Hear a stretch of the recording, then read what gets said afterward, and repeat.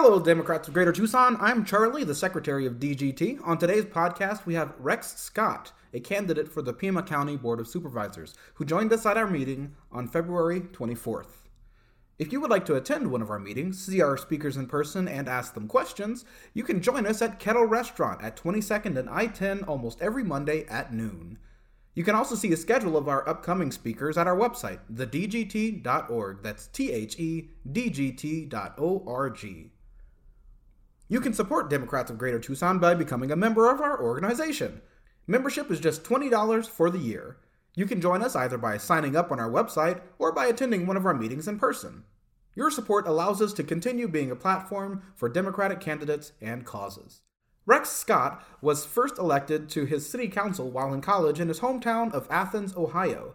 And while he was elected as a Republican, his values at the time do not reflect the values of the Republican Party today. Rex switched over to the Democratic Party 20 years ago, sometime after moving to Tucson back in 1991. Here is Rex.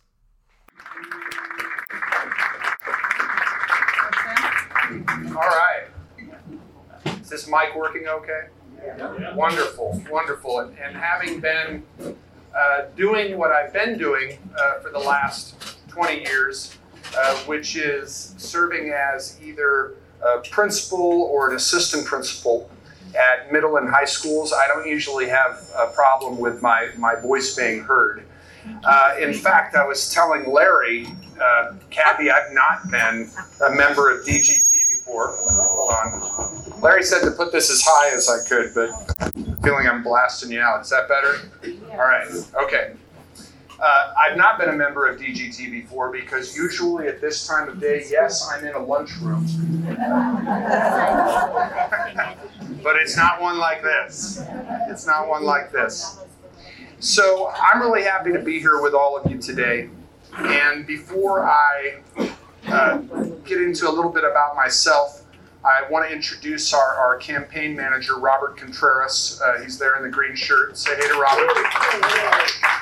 You got more than one clap, man. I do. I appreciate it. And although I am hoping to be County Supervisor Rex Scott, I already have the two most important titles that I will ever have. The first one is I am Terry's husband. My wife Terry and I have been married for a little over 25 years. And she is currently at a school. She's a second grade teacher at Centennial Elementary in the Flowing Wells District. And then the second most important title that I have is I am Caitlin and Trent's dad.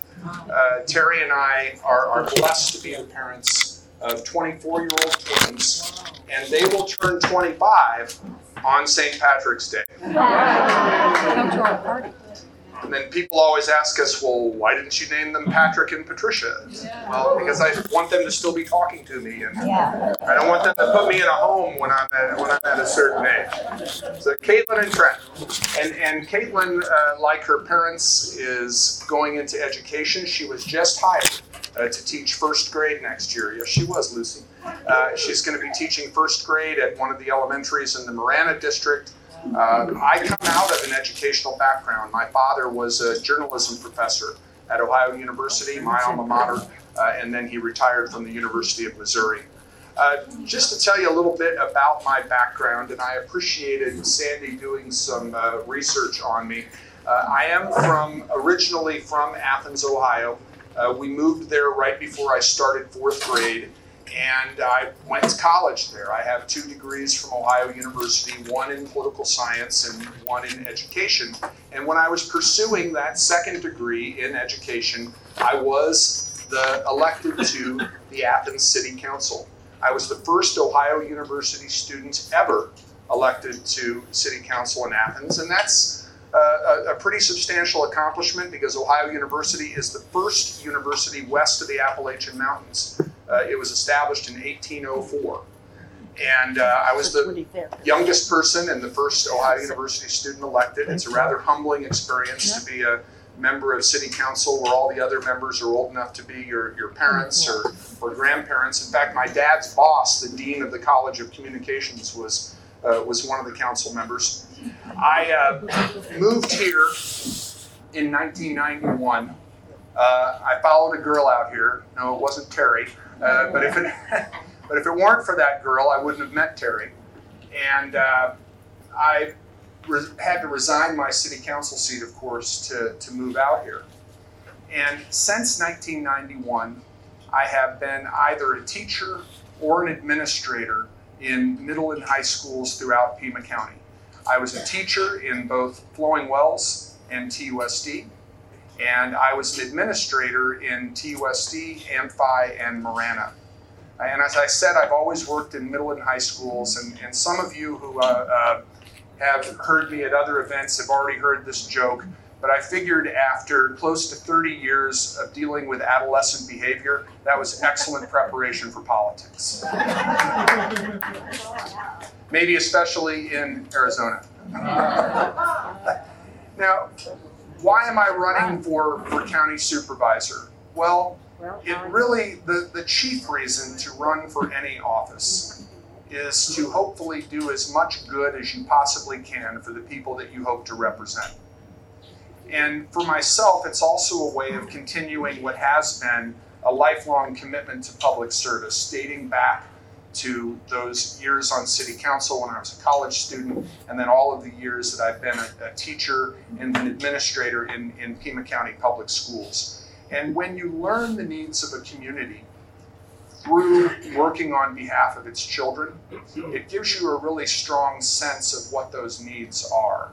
And one of the greatest wishes of anybody who works in public education and anyone who's a parent is that their children will want to stay here when they graduate from high school. But if we want kids to stay in Pima County, there needs to be an economic climate that provides the kind of successful jobs that are going to make them feel like they can have a life and a career here. And we need the quality of life that is going to make them want to raise their own families here. Roads, parks, safety, a clean environment, and the Board of Supervisors, because it oversees all of the operations of county government, can have a great effect on economic climate and also on infrastructure. And since I have lived here, I've heard two prevailing views of county government. Either people are not really sure what the county does and how it impacts their daily lives, or what they are aware that the county does, they're not really happy about. And that shouldn't be the case, because we spend a great deal of time thinking about, worrying about, talking about what's going on in Phoenix and what's going on in Washington. But if you think about it, it's local government. It's local government that has the greatest effect on our daily lives. And in every leadership position that I've been in, I've always tried to make sure that the families and students that we serve have a strong understanding of all the supports and services that we provide to them, and that all those services and supports are provided at the highest level of customer service and efficiency. You will hear me say throughout this campaign that there's three adjectives that I've always most want applied to me as a leader. To be communicative, to be visible, and to be supportive. And just to tell you how important I think it is for me to be held accountable for being the same kind of person that in office that I said I was going to be during the campaign. For the last 5 years, I've been the principal at a middle school in the Marana district. And at the beginning of every school year, I gave my staff a copy of the cover letter that I used when I applied for the position. Why did I give that to them at the beginning of every year? Because I wanted them to hold me accountable for being the same person as their principal that I said I was going to be when I asked to be their principal. And I wanted them to have that annual reminder of the person I said I was going to be, and I wanted them to hold me accountable for being that guy as their principal. That's what I ask all of you to do as voters and citizens of Pima County, is listen to the commitments that I make during this campaign, and then if I'm blessed to be elected, hold me accountable for being that same person as the District 1 County Supervisor. Now, if you look at, I wouldn't be a good educator if I didn't have visual aids. If you look at your seats, each one of you has a palm card. And on the back of that palm card, you will see some of the issues that I've identified as really high priorities in this campaign, and if I'm elected to be the District 1 County Supervisor. And by the way, just to share the boundaries of District 1 with you, it's pretty much everything north of River Road. On the western boundary is I-10, the eastern boundary is Catalina Highway, up to the Pinal County line. That's District 1. In terms of registered voters, it is the most populous district in the county. There are roughly 142,000 registered voters in District 1. I'll give you the breakdown by party, and then we'll talk a little bit more about that later. There are roughly 54,000 Republicans, approximately 46,000 Democrats, and 41,000 independents. And we'll get more into the importance of those numbers later in my presentation. But I wrote down that fostering economic development and business expansion is a high priority for me as your next county supervisor. And I've learned that when employers are looking to either expand or come to a place, their chief concern is talent. Is there an available pool of high quality talent available to work in that business? And that's why we have to continue to work to strengthen K-12 and higher education in this area. Raytheon just announced that they were going to expand their business here in Tucson, and the chief reason that they did is because the University of Arizona graduates a high number of engineering graduates. So talent, and that talent comes mostly from education, is the chief concern for any prospective employer. But infrastructure and quality of life. If you are not going to want to expand a business or bring a business here if the people who work for you can't send their kids to high quality schools, can't drive on roads that are well maintained, don't have proper law enforcement and public safety, don't have parks and libraries and all of the other things that lend to our quality of life.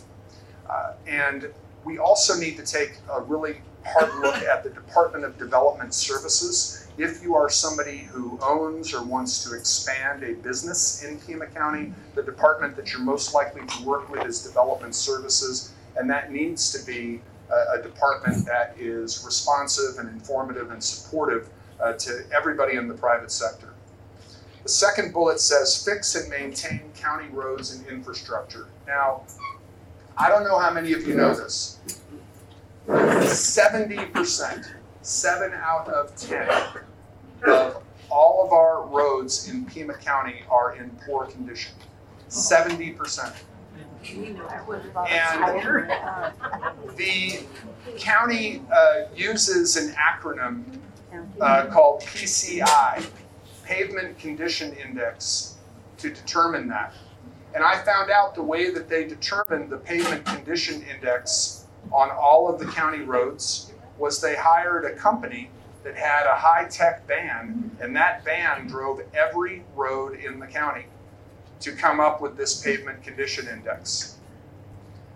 And it was based on that inventory of our roads and the fact that 7 out of every 10 are in poor condition, that the current Board of Supervisors decided to pass, and they did pass unanimously, a program called PAYGO, Pay As You Go, that is supposed to bring all of our roads up to good condition by 2030. And one of the reasons that the county went for that proposal is because the last few bond issues that the county has tried to pass to make the same road improvements have been rejected by the voters. So they're now using a reduction in the secondary property tax, because as we start to pay down more of the 1997 road bonds. They're reducing the amount of secondary tax that goes towards paying those bonds, and they're putting it into the upgrade of these roads. They're also using the other means that we have to pay for road construction, mostly the highway user revenue funds that come to us from the state. And they're also taking a certain percentage of general fund monies between now and 2030 to get us to this point. But the important role of the Board of Supervisors with this PAYGO program is that it has to be annually reviewed. And it will be on an annual basis that the Board of Supervisors is deciding which roads need to be targeted in that particular budgetary year. It'll also be a chief responsibility of the Board of Supervisors to make sure that preventive maintenance is an important component of this PAYGO program, because we don't want these roads to, we don't want to get to 2030 and have upgraded all the roads but don't have a plan in place of preventive maintenance to make sure that they don't fall back into disrepair. Supporting law enforcement and first responders, a significant part of the county budget goes towards the Sheriff's Department. And one of the functions of the Board of Supervisors is to approve the budget of every department, not just the departments run by appointed administrators like the Parks Department or the Transportation Department, but the sheriff is independently elected, but his budget is approved by the Board of Supervisors. And we want to look at adequate staffing, response time, especially in rural areas. And I think it's very important. I always said as an administrator, as a school leader, that I wanted to hear from the people who had to implement a decision before I made a decision on their behalf. So I think it's always very important, especially with law enforcement, to hear from the people out in the field in terms of their needs as far as staffing and funding goes. The fourth one, and I think I can speak to this with a great deal of experience and credibility, is advocate for quality early childhood education for all of our children, regardless of family income. The county is currently looking at expanding its role in providing quality early childhood education to 3 and 4-year-olds throughout the county who need it. There's the current Board of Supervisors and County Administrator are working with a local group called the Preschool Promise to start with a pilot group of right around 1,000 kids over the next 3 years to make quality early childhood education available to them. Any child who has high quality preschool, we're not talking about childcare, we're talking about high quality preschool when they are 3 and 4 years old, they are less likely to need special education services. They are less likely to be a discipline problem once they get into the K-12 system. They're more likely to be reading at grade level, especially at 3rd grade, where we make that measurement in the state of Arizona. They're more likely to be reading at grade level, and they are more likely, crucially, to graduate on time. And we've had cities and counties around the country who've made an investment in quality early childhood education. If you want to go on the Arizona Daily Star's website and read some of the investigative articles that Sarah Garrett Gasson has done on that subject, you'll find it very illuminating. And when government comes to the table and agrees to play a role in this, they bring in other partners. They bring in the school districts. They bring in the nonprofit foundations and other people who care about the well-being of children in our community. And I think my experience as an educator of close to 30 years gives me both the knowledge and the credibility to help move this issue forward at the county level. Prioritizing customer service and efficient operations, that really is the most important function of county government. I was speaking to some government classes at a local high school last week, and I said, you know, a lot of the work of local government is not really sexy or glamorous. It's making sure that all of the essential county services are provided at the highest level of customer service and efficiency. In other words, wise use of your tax dollars. And the county, by the way, the County Board of Supervisors sets the tax rate for the primary and secondary property tax, and also the property taxes that fund the library district and the flood control district. We need to ensure that not only are your tax dollars spent wisely, but that every department operates at the highest level of efficiency and customer service. That's a function of leadership, and it's a function of the Board of Supervisors to exercise that leadership. Working with other jurisdictions to increase the stock of affordable housing. According to the National Association of Counties, and this is a rather stunning statistic, over 1/3 of all American families are burdened by housing costs. Over 1/3, meaning that they spend more than 30% of their income on housing costs. If you look at the 2019 report from the National Low Income Housing Coalition, a full-time worker needs to earn an hourly wage of $22.96 on average to afford a modest 2-bedroom rental home in the United States. This housing wage for a 2-bedroom home is $15.71 higher than the federal minimum wage of $7.25 and $5.39 higher than the national average hourly wage earned by renters, which is $17.57. You can see this is a crisis issue. In most areas of the United States, a family of 4 with poverty-level income earns no more than $25,750 a year and can afford a monthly rent of no more than $644. The national average fair market rent for a 1-bedroom home is $970 per month and $1,194 per month for a 2-bedroom home, far from affordable for a family in poverty. This same report says that in 99% of the counties in our country, a full-time minimum wage worker cannot afford a 1-bedroom rental home at fair market rent. So what can counties do? Counties can work with other jurisdictions, towns and cities. They can work with the federal government. They can work with nonprofits. In other words, they can collaborate with other concerned entities in the community to address this issue. And I've been looking at the affordable housing toolkit that's available from the National Association of Counties. And that is something that I want to work on with all other concerned elected officials and people who care about the issue of housing in our community.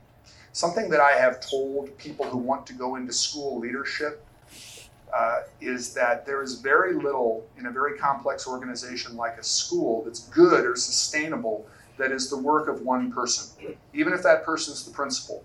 Principals can screw things up all by themselves, and I probably have some instances of that in my career, but they rarely can do anything good or sustainable all by themselves. The same is true in being an elected official. And when it comes to this issue of housing and ensuring that affordable housing is more available to people in Pima County, it is going to take a collaborative effort, and I'm going to work with all concerned parties to move that forward.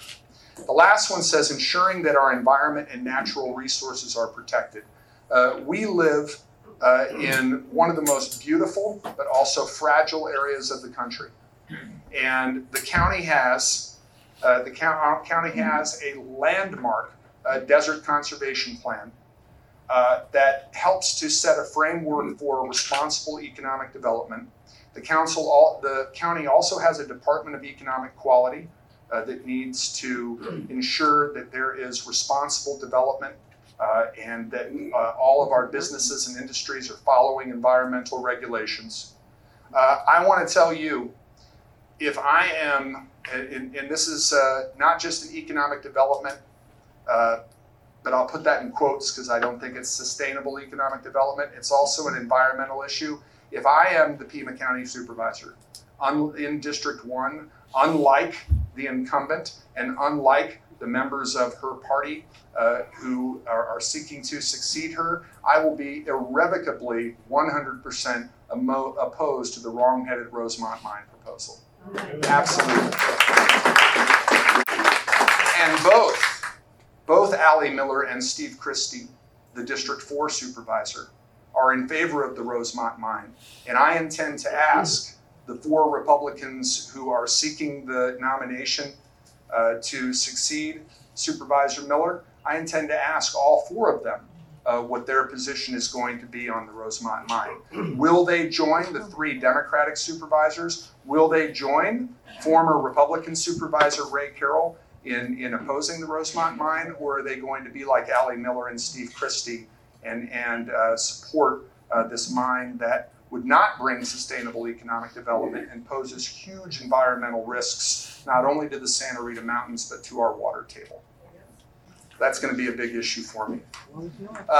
Another document that you have at your table, because we're all Democrats, so let's talk about why we can win. That's this document. Have it in front of you if you could, please.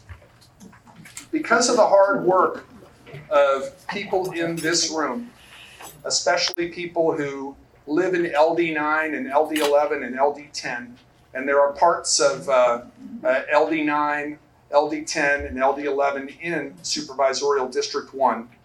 The margin between registered Democrats and registered Republicans in District 1 has narrowed by 40% since 2016. 40%. When our friend Brian Bickle was our nominee in 2016, the margin between registered Republicans and registered Democrats was 12,000. It's down to 8,000. It's down to 8,000. There is also a growing number of independents in the district. So with all of us energized to not only change the occupant of the White House, but also to take the United States Senate and hold the United States House, Democrats in District 1 and independents in District 1, and yes, persuadable Republicans in District 1 are going to help us to flip that district from red to blue for the first time since the late 1980s.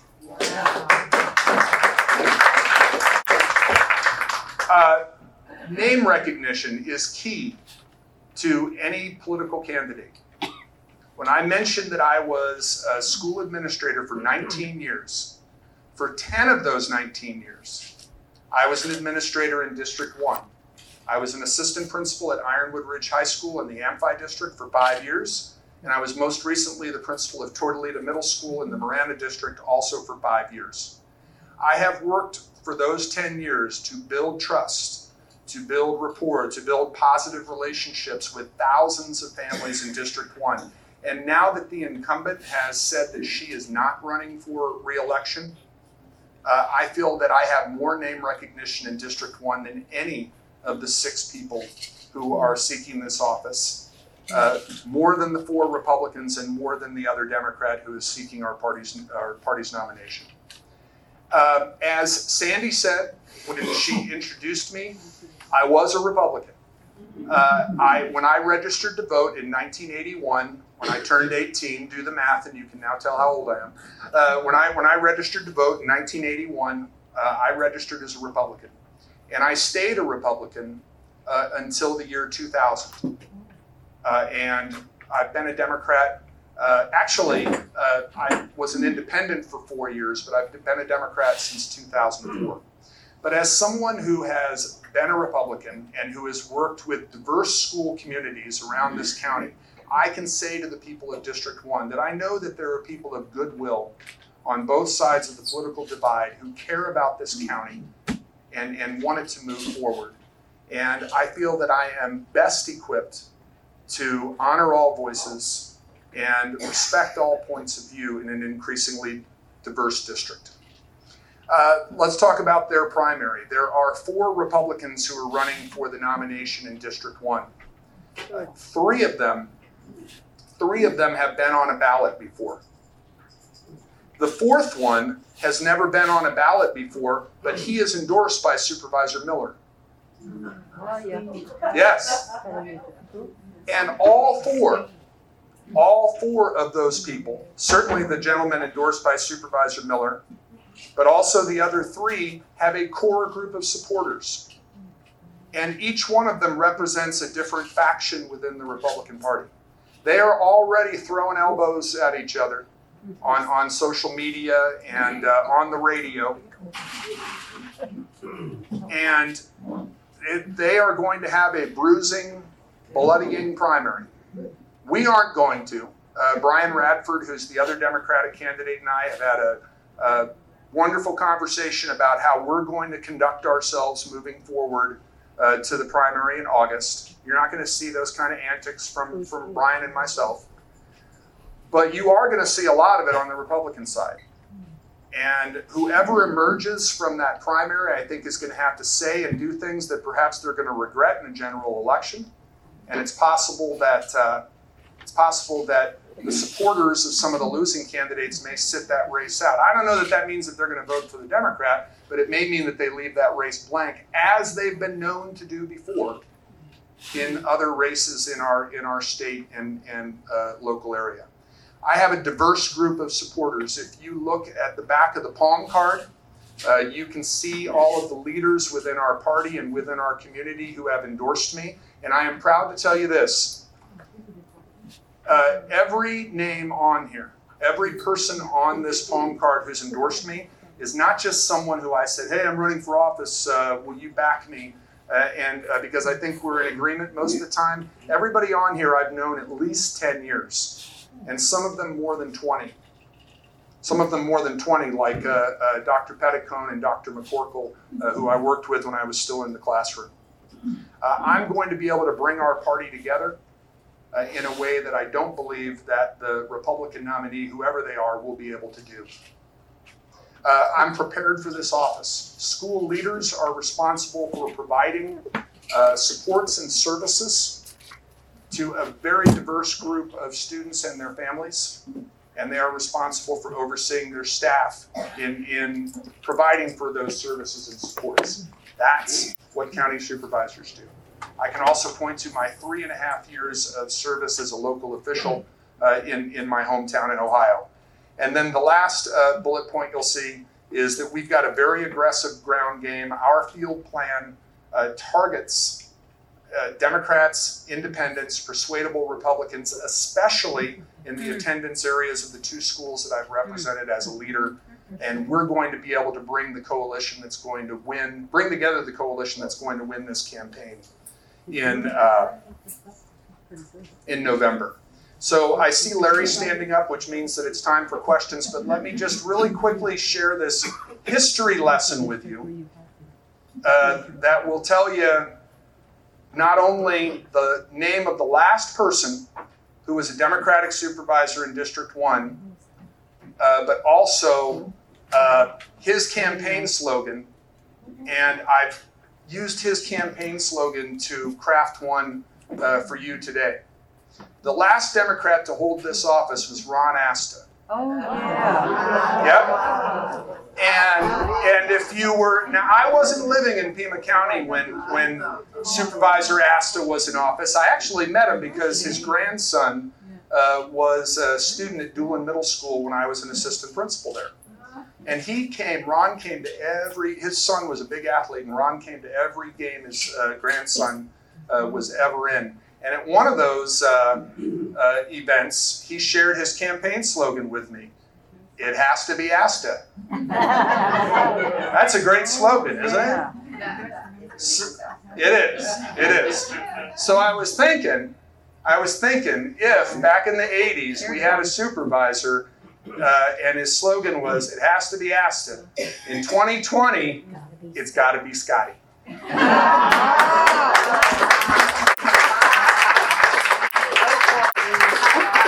Thank you. And now I will take your questions. Fantastic. Thanks very much. All right. By the way, I overlooked one of our distinguished attendees in the announcements. Carolyn Klassen, why don't you stand up?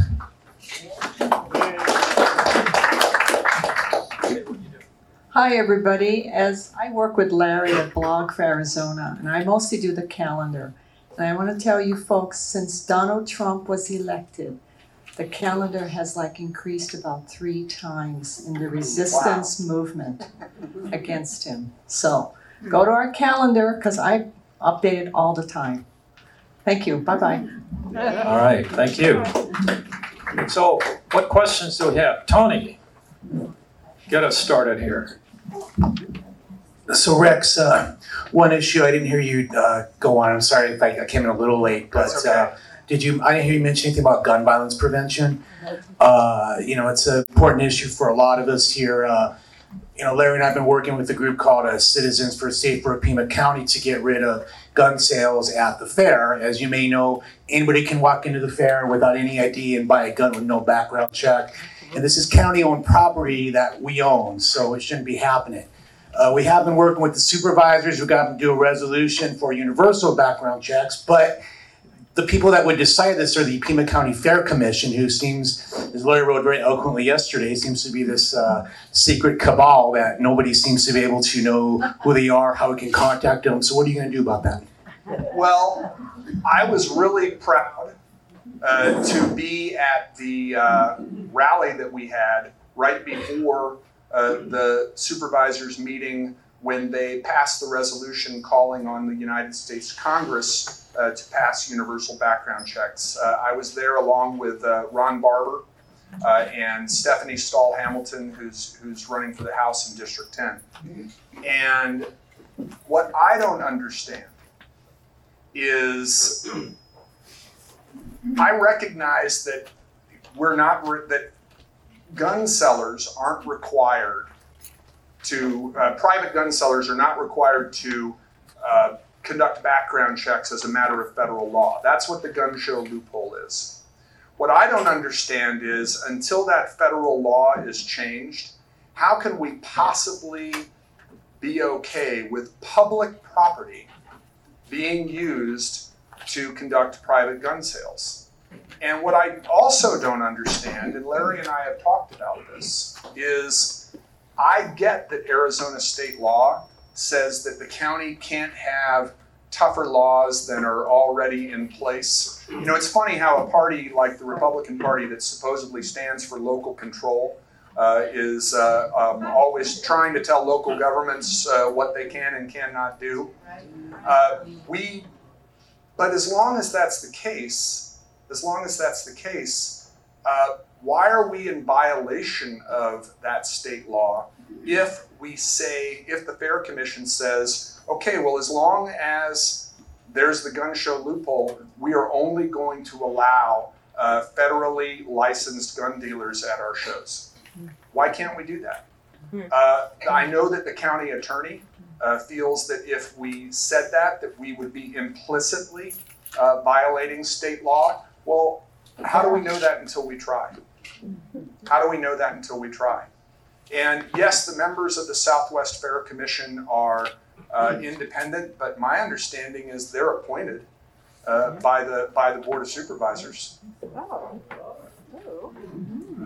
I think we need to be bolder on this front. I appreciate the leadership of the three Democrats on the board who have voted to pass that resolution, but I think we need to be bolder. The resolution calling for the federal government to have universal background checks, which are supported by a vast majority of Americans, including the majority of NRA members, by the way. But I think we need to be bolder as a county in terms of challenging state law. And that's something I would push for, Tony, if I was elected. You bet.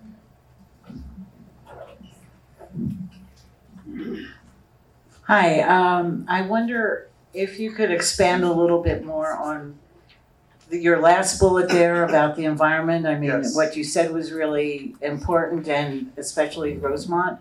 But more broadly, if you could talk some specifics about what you would do or what you would like to see happening to protect our fragile and beautiful environment that you mentioned.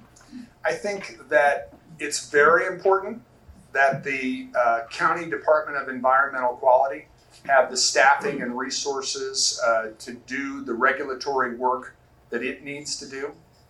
I also think that it's crucially important as we are working with private sector partners to attract more business and economic development to Pima County, that it be sustainable economic development that is aligned with the environmental goals that we have for our fragile desert ecosystem.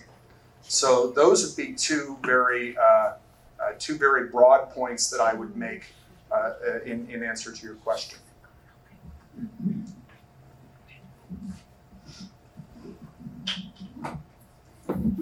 Thank you. You mentioned the housing cost, which is fascinating as a percentage of income. If you take the property tax rate and put it with how much impact fee goes on each house, how much do you have to earn in a year just to pay that before you get to the cost of the house?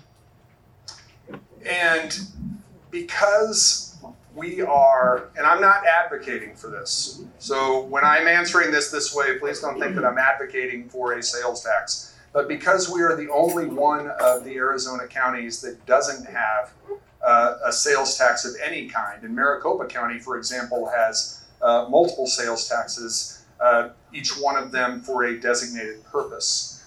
We do rely excessively on the property tax. And it's not just the county in terms of the primary, secondary, library district, and flood control taxes that they control. It's also Pima Community College and the school districts and the fire districts that you see listed on your property tax bill. So one of the goals of the PAYGO system that I was talking about earlier is not only to use that reduction in the secondary tax to take that has been used to pay down the 1997 bonds, to use those revenues to help to improve our roads. A parallel goal of the PAYGO program is to also continually reduce the primary property tax rate. It is. It reduces primary tax rate? Yes, it's that. Now the issue though for people who are continuing to see their property tax bill higher is not necessarily the rate set. It's the valuation. It's the valuation of our homes, and that I think is the larger issue in terms of the increasing property tax burden. Bet. Lucy. Rex, when you talked about the preschool promise, Yes. I know that it's changed just a little bit from the initial one that they tried to do in Tucson. Right. Okay, so this one, is it specific scholarships for lower socioeconomic children, or is it anyone? It's the initial program, as I understand it, is targeting a pilot group of 3 and 4 year olds for whom family income is a barrier to having access to quality early childhood education.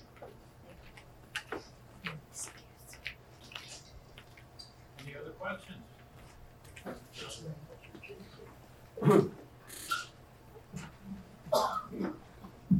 Hello, Rex. My name's Ray. So I'm a veteran, so I definitely support, service members. But I just had a question about, supporting law enforcement and first responders.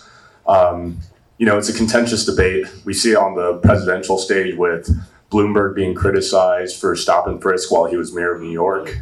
I just want to hear your position. There is institutional racism and personal bias, and being in Southern Arizona, there are targeted demographics. I just want to hear your position on trying to combat that as supervisor. Well, let me answer that in 2 ways. Because unlike people who've held elected office in this area, I don't have a record as an Arizona official that I can point to.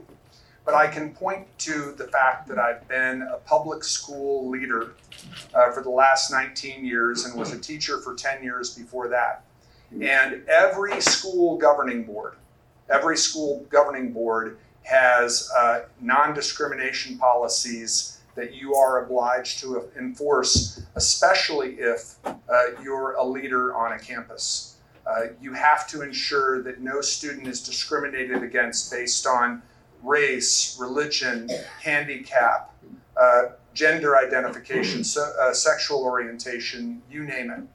But the other thing that I will tell you is that when I was a member of Athens City Council, now this was back in the 80s, the late 80s, I co-sponsored as a 25-year-old councilman, as a Republican, an ordinance that added sexual orientation to our city's anti-discrimination ordinance.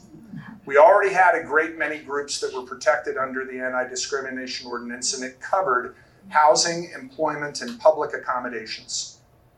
And we as a council passed this measure, which I co-sponsored. It was vetoed by our Democratic mayor. We overrode her veto. And what I didn't know at the time, as an irony, and I found out after I moved here, when we were looking at model ordinances, one of the ordinances that we looked at was from the city of Tucson, which had put those protections in place in, I think, the early to mid 1980s.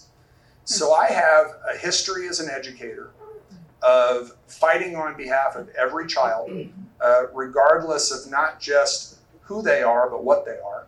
And I have that history the last time I was an elected official. I hope that answers your question. Rex. Carolyn. Yes, on Saturday, some of us were at that backpack full of cash showing at Pima Dems. What's your position about the charter schools in District 1? Well, I got to tell you, Arizona, for years, has been one of the worst states in terms of providing effective oversight and accountability to charter schools. The charter school movement, one of the states where it really started early and had a groundswell of support was Arizona. It really wasn't until recent history that you even had to have a business plan if you wanted to have a charter. And the state board that oversees charter schools, it rarely has the resources that it needs to do its job. And the people on that board are usually folks who are not really that interested in charter school accountability. We also have members of the Arizona legislature who have made quite a pretty penny. You know, when I think about the millions of dollars that have gone to charter schools since they became so popular in our state, and that really was around the time that I moved here, because I moved here in 1991, and the charter school movement really took off in the 90s. And I think of where that money could have been spent in traditional public schools, in our K-12 districts. It's amazing. And when I think of the number of disreputable charters that have already gone under, and I will tell you this, as somebody who was once the principal of an inner city traditional K-12 high school, the sheer number of times that one of those snake oil salesmen at a charter school enticed one of our kids away, and then they were back within 1 or 2 weeks, figuring out that the snake oil was not what it had been sold to be. I have a very dubious view. Of charter schools. There are some that are doing a great job. And if there is one thing where I think we can be held critical as K-12 educators, is that for too long, maybe including when all of us were in school, we took kind of a cookie cutter, one-size-fits-all approach to kids. And a lot of times, charter schools originally surfaced to be of service to a particular niche of the learner population. Now, I think K-12 districts are better at meeting the needs of every child now than we used to be. And I think to a certain extent, charter schools have helped us to do that. But there needs to be a lot more oversight and accountability for charter schools, especially in the state of Arizona. All right, thank you, Rex. That wraps up. Big round of applause for Rex Scott. That's all for today's DGT podcast. Next week, our guest will be Bill Mundell, a candidate for the Arizona Corporation Commission. Remember that we may not always be able to record our meetings, so if you absolutely don't want to miss it, you can attend our meetings in person at Kettle Restaurant at noon. Finally, here's one last reminder that you can support us by becoming a member of Democrats of Greater Tucson by going to our website. Thank you for listening. We'll see you next time.